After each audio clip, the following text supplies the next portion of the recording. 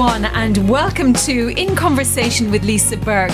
Today I'm speaking with the president of the Pirate Party, that is Sven Clement. Now, he has also been serving in the Luxembourg Chambre des Députés since 2018, and he and his wife Christine welcomed their first child, Mia, just a couple of months ago. Welcome, Sven. Lovely to have you here. Hi, thank you for having me. It's so great to see you in real life. It's been a while. I haven't seen you in ages, and since then you've become a father. Yeah, and it was not really a COVID baby because she actually was conceived between the lockdowns. So we don't know. You see, we don't need those details. No, but I'm very happy that she is with us and she's healthy, and your wife and you seem to be thriving. We are thriving. We are enjoying young parenthood. Our baby is really a starter baby. We couldn't have asked for more. She's not keeping us up that much, so it's really, as I said, a starter baby. You are so lucky. You are so lucky with that little girl. And I hear she's already a very well-travelled little girl. Yeah, she enjoys traveling the world, and she's already been to 3 places. She's been to Lisbon when I had to attend a work meeting there. She's been with my wife to Barcelona on an ad hoc trip. Completely crazy story, I have to tell you. And then last week we've been to Greece for a bit of family vacation, which was the first trip officially planned with her. But then life plays jokes on you, as always. Oh, it always does. So tell us about this ad hoc trip to Barcelona that was rather sudden. So yeah, we had lunch at home, and we had friends over, and we were talking about the next vacation and when do we get time to go somewhere. And suddenly those friends told us, oh yeah, by the way, we still got vouchers from Luxair to travel somewhere, wherever we want. Only caveat, we need to take the ticket and the plane before the 31st of October. Imagine there was like a week left of October and there was 1 p.m. And my wife suddenly says, well, I'm on maternity leave. I've got time. Sven, are you fine if I'd leave? With Mia. With Mia, obviously. And I'd leave you with the dog and the cat. And I was like, yeah, if you want to, please go ahead. So at 1 p.m. she had no ticket. At 5 minutes after 5 in the evening, she was on a plane with Mia to Barcelona, enjoying a beautiful 4-day stay. And I can only congratulate her for her braveness. It is brave. I mean, goodness, to take a 2-month-old baby on your own. They are transportable at that age, but they're never easy, even when they grow up, I've found. But nonetheless, she is a brave lady to do that on her own, booking it, just packing it and going within the 4 hours and being on that plane. Well done to Christine. I can see that you make a very strong duo. But like you said, there's no let up in life or on the political front. And what I like about you is you don't seem to be frightened to speak your mind. You're quite candid when it comes to speaking to the media, and I appreciate that. And recently in the media, we've seen that our Prime Minister, Xavier Bettel, has been in the spotlight for probable plagiarism in his university degree. The investigation was carried out by Reporter.lu and suggested that out of a 56-page dissertation on the possible reform of elections to the European Parliament, only 2 pages didn't contain plagiarised content. Reporter says that this is confirmed by multiple independent sources. Now, the paper was written a long time ago, in 1999, for Bettel's Diplôme d'études approfondies, which is a master's level research degree at the University of Nancy II, which is now known as the University of Lorraine. Now, Bettel's response so far was that he wrote the dissertation, quote, to the best of my knowledge and belief at that time, and admitted that it could have, yes, maybe should have been done differently. So multiple questions here.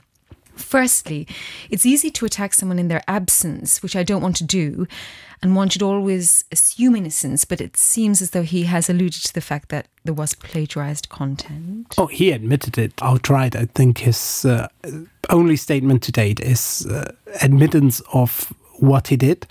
Now the question is, what are the consequences of that, and how do we deal with politicians and their diplomas? Maybe to put it in a situation, at that time in 1999, Xavier Bettel was already an MP. So it's not that we are judging the student Xavier Bettel outside of a political spectrum. He was already an MP. He was running the same year, at the beginning of the year, for municipal council, for parliament, and for the European Parliament. So he was running for 3 separate elections the same year. He got elected into 2 of them, the national parliament and the municipal council, and he finished a DEA thesis. So I've been in a similar situation at about a similar age, and my only response to that was to not write my master thesis, because I simply got no time to do that. I had to make a choice between being a politician and trying to be close to the citizens or writing a master thesis. I opted out of the thesis because I thought that helping people in real life and changing the world for better would be more important than my individual thesis. And it can be that I'm right, it can be that I'm wrong, but doing both at the level that you'd expect of somebody running for office, it's nearly impossible. So I'm not astonished that Xavier Bettel took the easy way when it came to writing that thesis, and copying and pasting on 96% of the pages is simply too much to be an honest mistake. Yeah, honesty. And I mean, all of this is really about trust. It's all about the word trust. And how important is it that we trust our members of parliament and our prime minister? And how important is this lapse of trust to us as the citizens? Well, currently we are still in the midst of a pandemic of a global scale, and every measure that the politicians take, whether I personally agree with them or not, needs to be communicated in a trustful way.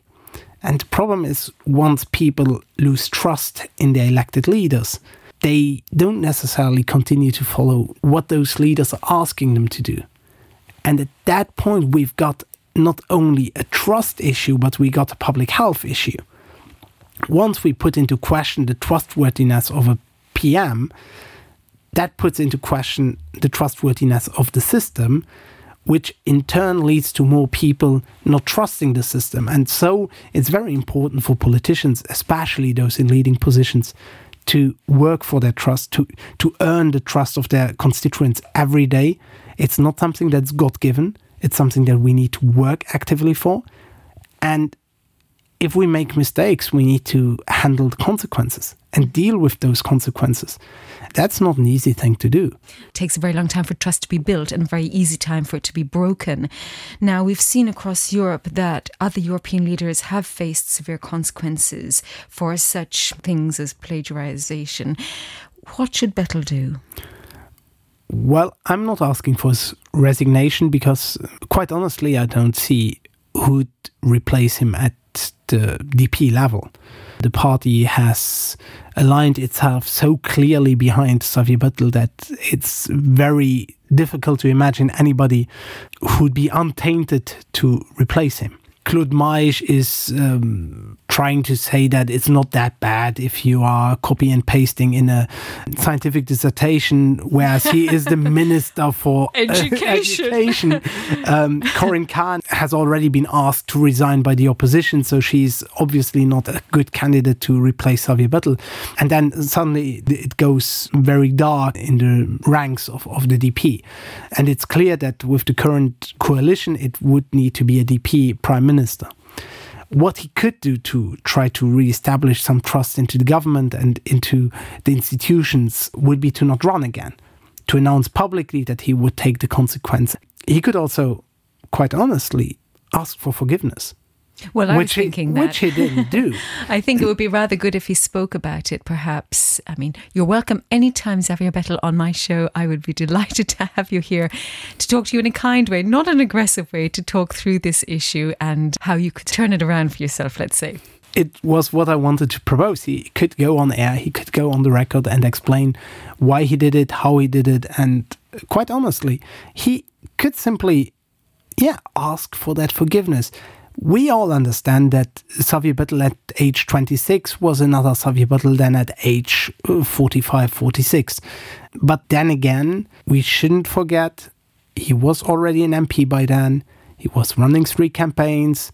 and he never needed the DEA for his professional work. And I think that's maybe what bothers me the most. It's something he didn't need, yet he wanted to get it, but to get it, he took a shortcut. Mm-hmm. And not an honourable one. And not an honourable one. So if he would have simply said, well, I don't need it, I don't do it. Or do it at a later date. I would perhaps have been fine with that. Nobody would have asked of MP Xavier Bettel at age 26 to provide an DEA. He didn't need it professionally, he didn't need it politically. Why did he do it? And why did he take the shortcut? And that's the question I would need an answer to be able to maybe forgive him. Now, you've been one of the more outspoken députés here on this issue, and I have read or heard some of the other responses from members of parliament or well-known people in Luxembourg. And it seems that a lot of people want to play safe because Luxembourg is a small country. I wonder if this leads to problems sometimes. Are people hiding what they feel inside? Are they not always honest in their opinions? Is there not enough conversation about the tougher issues? I can imagine in some countries, let's say the UK, an MP for such a thing would be absolutely destroyed. The media would have they would not be kind. Well, it all comes down again to who would replace him. In other countries, normally leading majority parties have a huge pool of potential replacements for their leading people. Whether it's in Germany, where the people were just waiting for some minister to slip up, or in France or in the UK, there are MPs that are ambitious enough and full enough of themselves, willing to take that job on. Isn't that a prerequisite for an MP? You would say so, but I've got a feeling that in Luxembourg, some of my colleagues in parliament are quite content where they are as backbenchers, with no ambition whatsoever to change the world, and with the only ambition to be re-elected. And if that's your only ambition, then better follow your leader. Well, that's a sad state of affairs. So you're suggesting then that the reason Xavier Bettel is still in position and won't be pushed in any way to tackle this plagiarism issue is because there isn't anybody else who can step up to that mark. Probably there is a lack of qualified personnel in this majority, and especially in the DP. And then obviously the realpolitik of a three-party coalition with one vote, a majority, makes it very difficult for anybody in that coalition to rock the boat.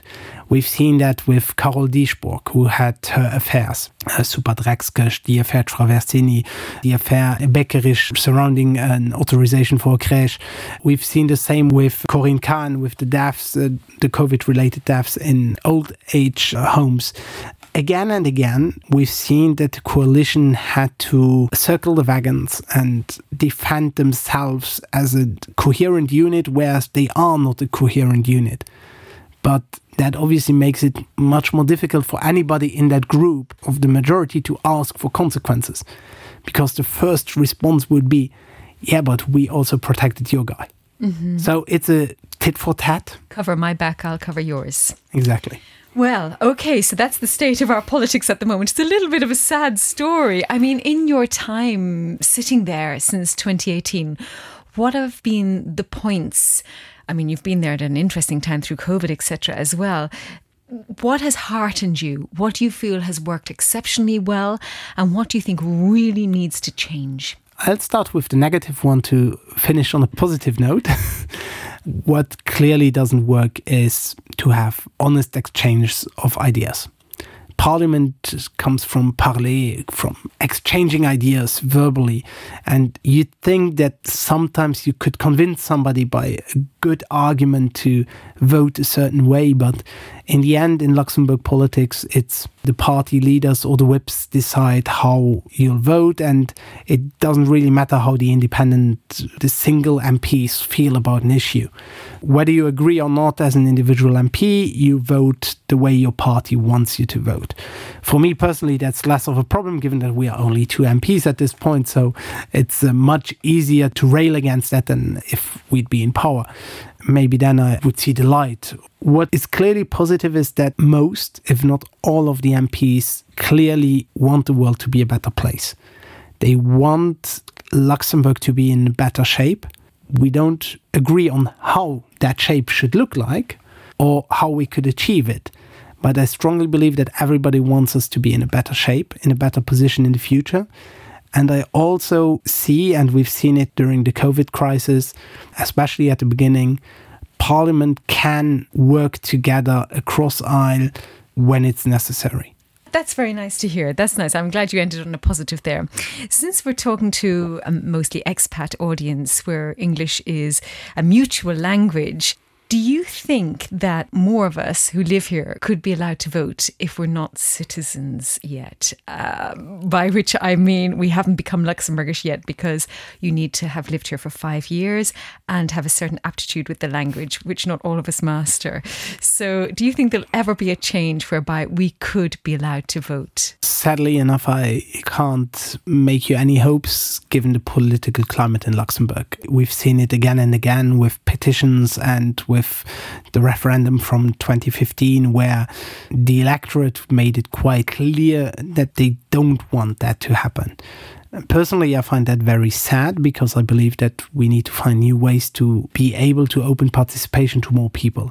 So that's why what we propose would be to have a second chamber that could be elected. So instead of that infamous Conseil National des Étrangers, to have a truly second chamber elected by direct vote, the same way, maybe on the same date as Parliament.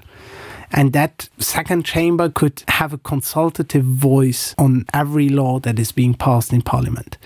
Not a blocking veto, that would go too far, I think, for the political climate that we have, but a way to keep people close to politics and engaged with politics and keep the debate across language barriers without the need to change the constitution, without the need to have any of those issues of double nationalities, double counting, and so on. So that could be a way to reform the Conseil National des Étrangers into a truly deliberative body, and that could be elected at the same day than Parliament through the same mechanisms, with a direct proportional vote, which instead of creating a group of people representing the non-Luxembourgers through NGOs and unions, I find that concept quite dated, I have to admit. I really like that idea of a second chamber. I think that's a fantastic idea. On that point, slightly laterally, thinking again of news across the waters, are any of the MPs lobbied? Any of the deputies lobbied? Do they receive payment from lobbyists in any way that you're aware of, or just word of mouth? I'm not sure that anybody is directly paid. There might be instances, but I ignore who and how much money would change hands. In principle, they would need to declare that, but honestly, there are little to none mechanisms of control. What happens is that we are being contacted every day by people that want to push their agenda, whether it's for lobby organizations, as you could imagine, or smaller NGOs here in Luxembourg that want to push their agenda or want to be heard, or individual citizens that want to be heard. Who is a lobbyist? We had that discussion in Parliament, and for me, even Scouting in Luxembourg would be considered a lobbyist. They are not paying us. They are inviting us twice a year for some food and some drinks. So, well, I saw that you raised money for them internationally. Yeah, well, that's for an NGO. That's for an NGO I'm sitting on the board of. But the term lobbyist is very loaded, and I think we need to think more of representatives of special interests, and that might not necessarily be a bad thing. Because when I meet with Greenpeace or with UNICEF, I'm meeting with lobbyists. Then, at the same time, when I listen to the arguments of Greenpeace, I should also listen to the arguments of the other side. It depends on who that is based on the topic, but I'm always trying to have a balanced mix of whom I'm meeting with. Some MPs do the same, others don't. And so you have sometimes imbalance, and that obviously shows in the votes in Parliament. And all of this takes time as well. Well, just moving on from that, some of the work that you are involved with is Carbon Fit, carbon dioxide removal legislative proposal for Luxembourg and beyond. So tell us more about this, because this is a green innovation strategy. Yeah, so we know we are in a climate urgency. Nobody can hide that anymore. We've seen it in Luxembourg firsthand, so we should focus on solutions. We should not debate who is responsible. We should not debate how could we have made it better. We need to fix it. We all know that investing into renewables is one way to go. The problem is all that infrastructure building takes a lot of time. And if we are looking at the IPCC report, we see that we need to subtract carbon from the atmosphere. If we want to achieve our goal of 1.5 degrees, there are many ways to do that. We can build new forests, so we can plant trees. That takes a lot of time. We can desaturate the ocean, and then the ocean will take in more carbon. Again, takes a lot of time. And not great for the coral reefs. And it's not great for the reefs. And there are many ways where you can subtract carbon, but those natural carbon sinks are very, very slow. So what scientists and engineers are thinking about, and there are already some startups doing it, is direct air carbon capture. They have huge blowers where they push air through, and given that carbon dioxide is distributed equally across the globe, you have everywhere the same concentration. So it doesn't matter where you put those, and you can simply extract the carbon dioxide from the air. So they're like carbon dioxide hoovers. Yeah, they are like vacuums. They are literally hoovering up the excess carbon dioxide that we put in the air. But they would require energy to work. They require energy, so obviously you want to power them by green energy, by renewable energy. There is a current project in Iceland that is powered by geothermal. There are many ways to do it. What I've seen in the past, what worked was for solar a feed-in tariff, so that people are being paid to decentralized capturing solar energy. In essence, that's what a feed-in tariff for solar is. And so my mind went looking for a solution. Couldn't we apply that to direct air carbon capture? Lo and behold, there are people working on that. So I met up with international experts in that field, and we are currently running participative seminars where we are trying to figure out how such a legislative proposal could work in Luxembourg, but also across the world, so that we are building a prototype legislation that then can be pushed through parliaments across the world wherever they think that such an idea would be worthwhile. That's really exciting. How close are you to getting it finished? So the process started last week with the beginning of the COP26. Perfect timing. And we are aiming to get the legislative proposal for Luxembourg ready by the end of the year. Obviously, getting it through Parliament will take a bit more time. Lobbying in my interest for such a proposal will take even more time. But we won't call it lobbying. It's special interest. It's in the best interest of the planet. And then finding the financing for it and all of that, obviously it takes a bit more time. But the goal is really to use innovation and also to put Luxembourg as an innovative climate tech hub on the map internationally. Because instead of polluting our air by launching asteroid miners, we could capture carbon from the air and thus really making a dent in climate change. Mm-hmm. Carbon dioxide being one of the greenhouse gases, but yeah, a rather large one of them. Obviously, you could also try to capture methane. The problem there is that it's technically much more complicated, and it's even much more complicated to modularize such a capture solution. So currently, scientists and engineers are opting to capture CO2, which allows us to earn a bit more time to become better. And one of the advantages is, we all know trucks will not disappear overnight. Planes won't disappear overnight. So they need fuel. They will not run on electricity. We know that a long-haul trucker can't run on electricity at this development stage of batteries. A plane can't run, or at least a mid-range to long-range plane can't run on batteries. It's economically and ecologically not feasible. So they need fuel. The cheapest way would be to find a fuel that is CO2 neutral. And the advantage is, if you capture CO2 from the air, you can transform that back into a synthetic fuel That's a technology that's well known. It exists since about 80 years. And then you can reuse that fuel. You are recycling CO2 to run legacy industries on that. It helps you to reduce the carbon footprint of industries that currently have no viable alternatives. So there are ways to synthesize fuels, and what we need for that is carbon dioxide. So, it's a very interesting future ahead in terms of technology for anyone interested in working in that field. RTL Original Podcast. You're one of the more computer savvy, computer literate deputy, I would say, given your background yourself.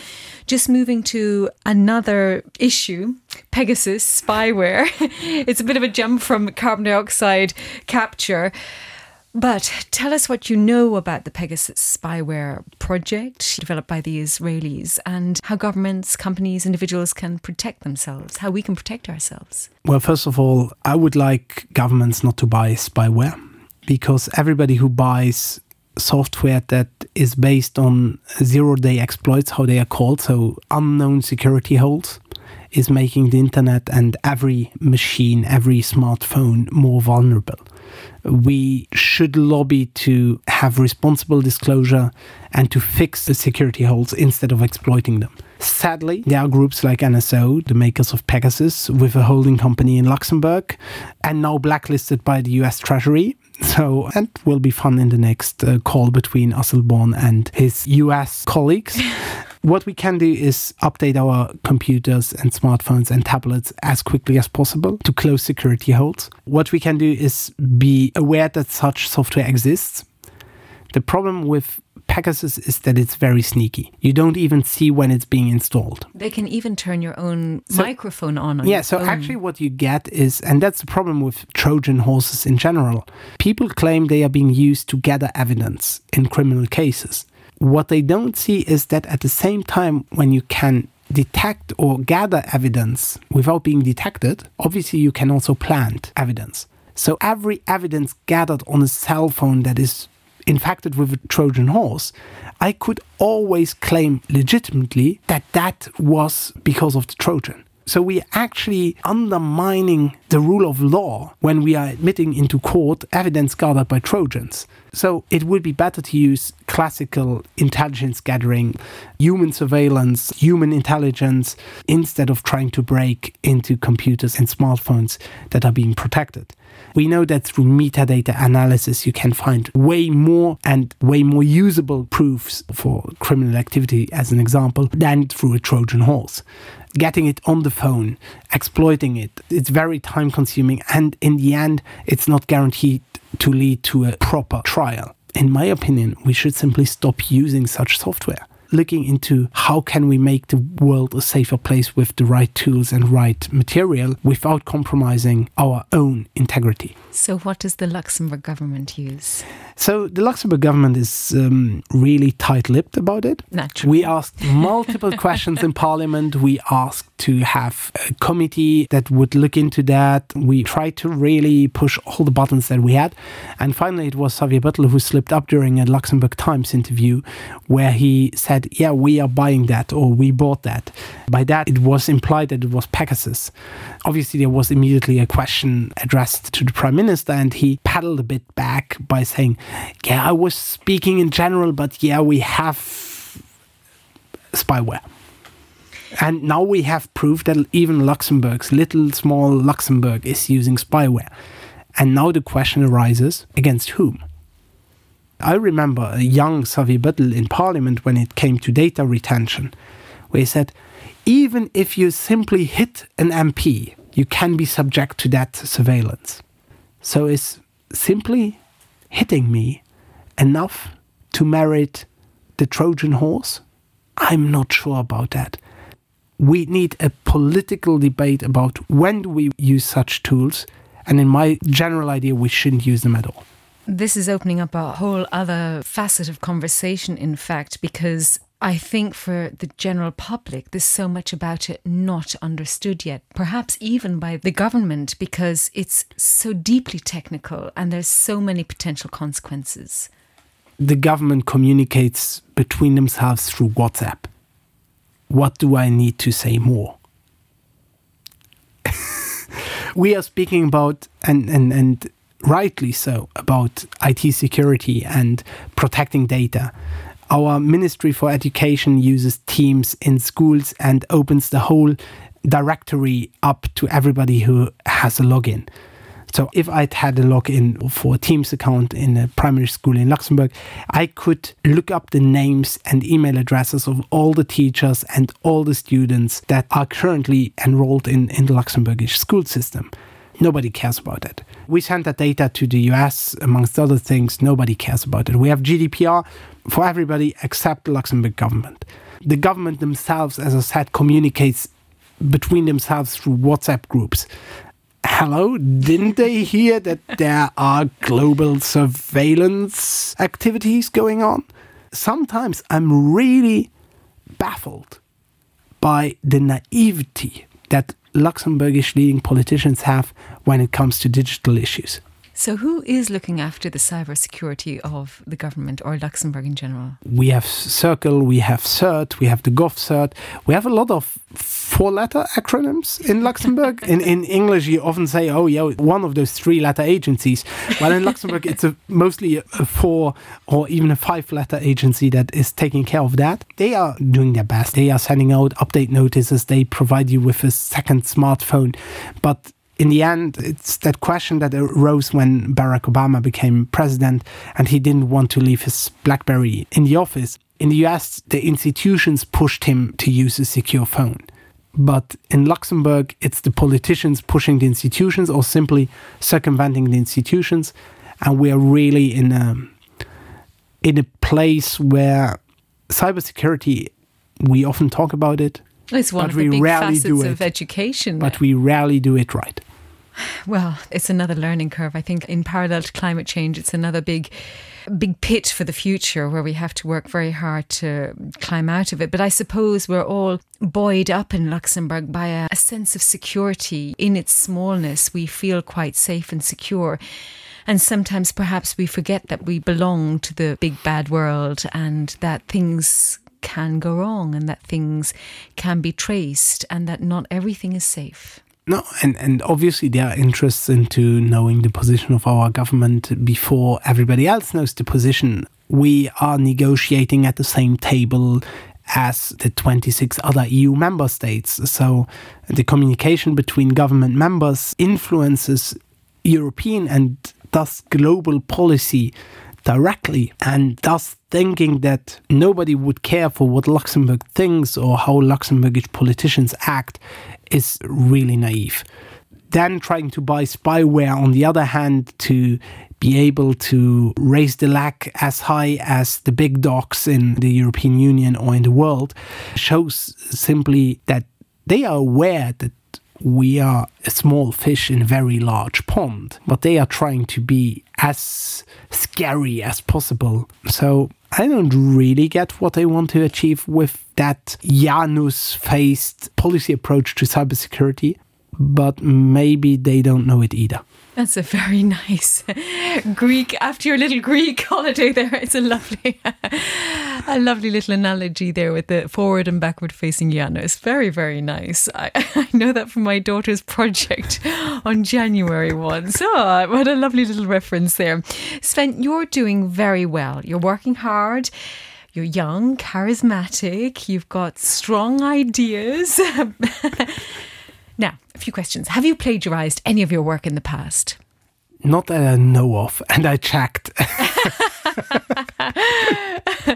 Have you done... But I use quite liberally quotes from other politicians in my speeches, as most of us do, and normally we attribute it correctly.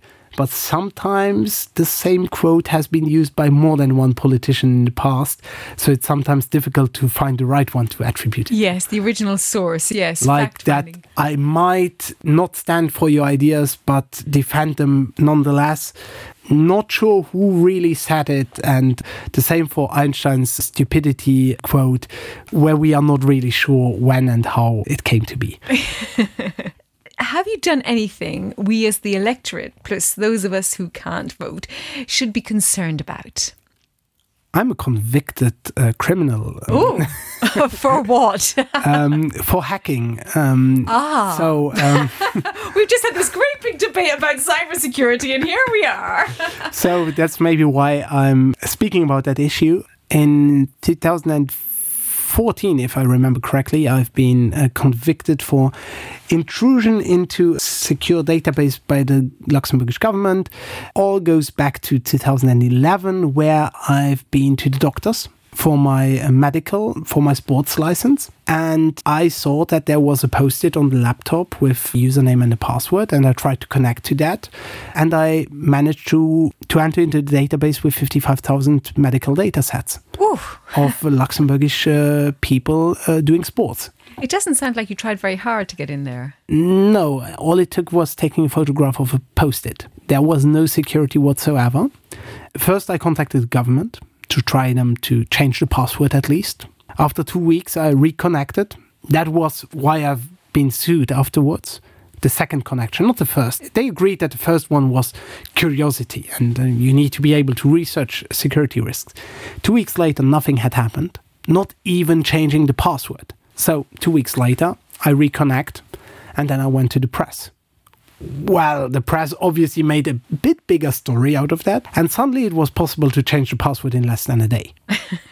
So we have an influence. We have a little influence now and again. You see that, and then finally they came to my house. They took away all my IT stuff, and that was 2011. I was still a student, so it was quite hard to do my thesis. Without access this to my is the computers. reason why. So I couldn't copy and paste because I simply had no material to do it on. I see. Now, jokes aside, all that took a bit of time through the procedures. And finally, I got convicted for 500 euros fine for intrusion into a protected data system. I paid the fine.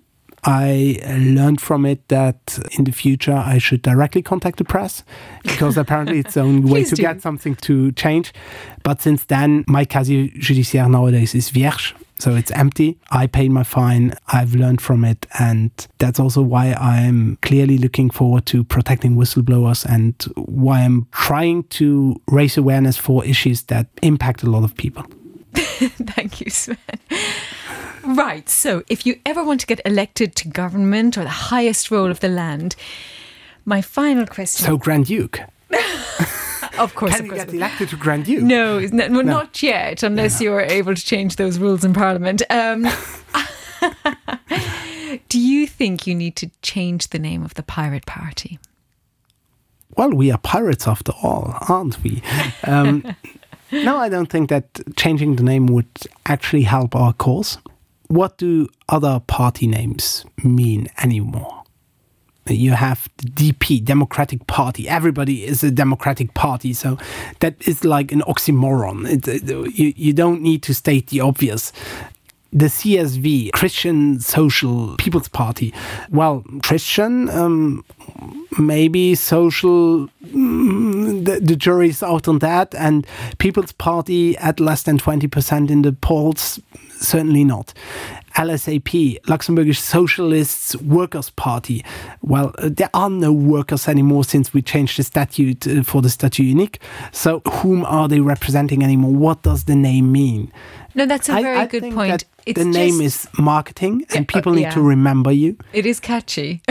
And to give you a quote that I shamelessly steal from Pirates of the Caribbean. That's what I think of when I think of the Pirate Party. I think of the Pirates of the Caribbean. Well, you remember the first movie out of the trilogy, or how many movies are there nowadays?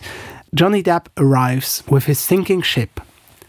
He gets on land and he's being arrested by a British officer.